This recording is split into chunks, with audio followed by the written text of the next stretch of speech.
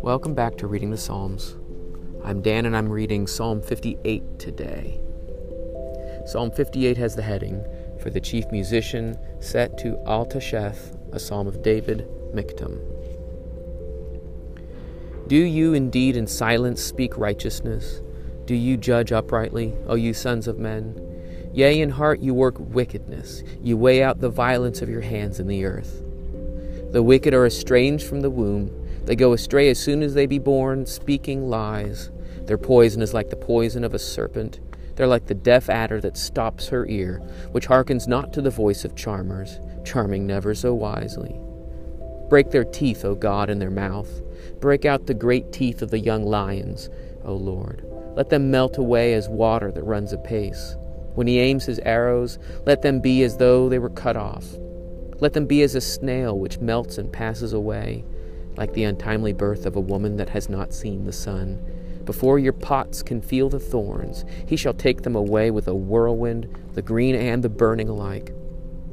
The righteous shall rejoice when he sees the vengeance. He shall wash his feet in the blood of the wicked, so that men shall say, Verily, there is a reward for the righteous. Verily, there is a God that judges in the earth.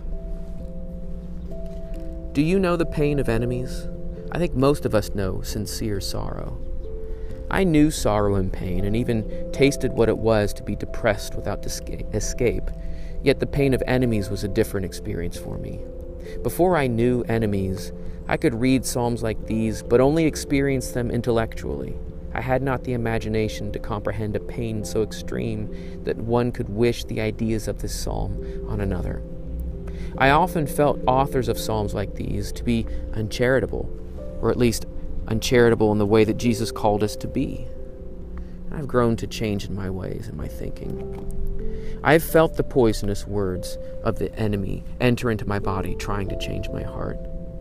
I have seen the enemy refuse to be charmed or hear a single word to curb their behavior and trajectory, to stop hurting others.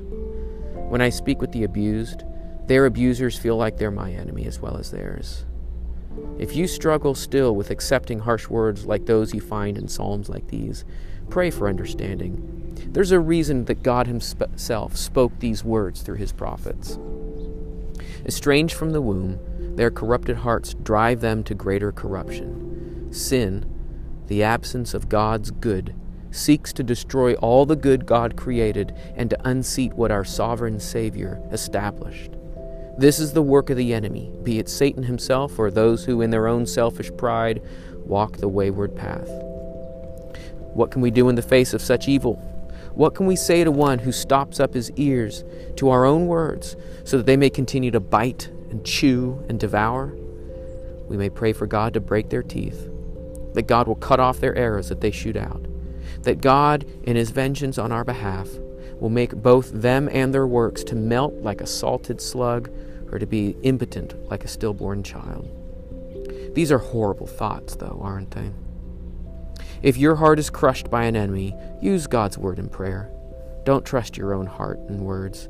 Who knows whether you will be able to say what is right, or if in the devil's own despair, speak words of evil. God wrote psalms like this for you to pray in your lamentation. Trust God's words, and trust in God's vengeance, not in your own. Let's read it again. Do you indeed in silence speak righteousness? Do you judge uprightly, O you sons of men? Yea, in heart you work out wickedness. You weigh out the violence of your hands in the earth. The wicked are estranged from the womb. They go astray as soon as they be born, speaking lies. Their poison is like the poison of a serpent. They are like the deaf adder that stops her ear, which hearkens not to the voice of charmers, charming never so wisely. Break their teeth, O God, in their mouth. Break out the great teeth of the young lions, O Lord. Let them melt away as water that runs apace.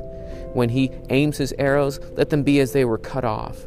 Let them be as a snail which melts and passes away, like the untimely birth of a woman that has not yet seen the sun.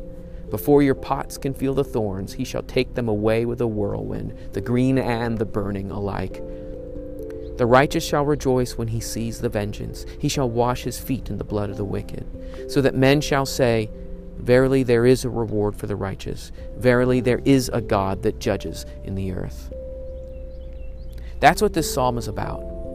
This psalm is about that there is a God and judge over all the things that we see and that we feel.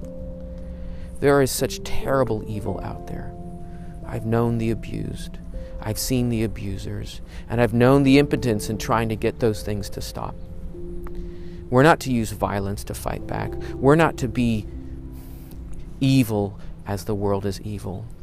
What we are called to do is call on God and His goodness to take care of it. God's made so many promises, and the Psalms call on God's own promises and call on God to be a God that keeps His promises. God in this psalm promises to take care of you. God, in the words of the whole Bible, promises to save you and to deliver you and to take vengeance for you. Praise God for that help. Well, thanks for listening in. I hope that a psalm like this can be encouraging and helpful to you. I hope that you are not in pain, but that if you are, that this could have been a help for you today. If there's anything else that you need, if you need prayers or any study helps or anything that I can do to be a helpful guide or just a friend to hold your hand, even if it's long distance, please reach out to me and let me know. You can find me at readingthepsalms.com. You can also find me on Instagram and Facebook, and I'm trying to keep those updated as well as I can. If you have any requests or any needs, again, please feel free to reach out to me at readingthepsalms.com. Well, thanks for listening in, and I hope to talk with you again soon.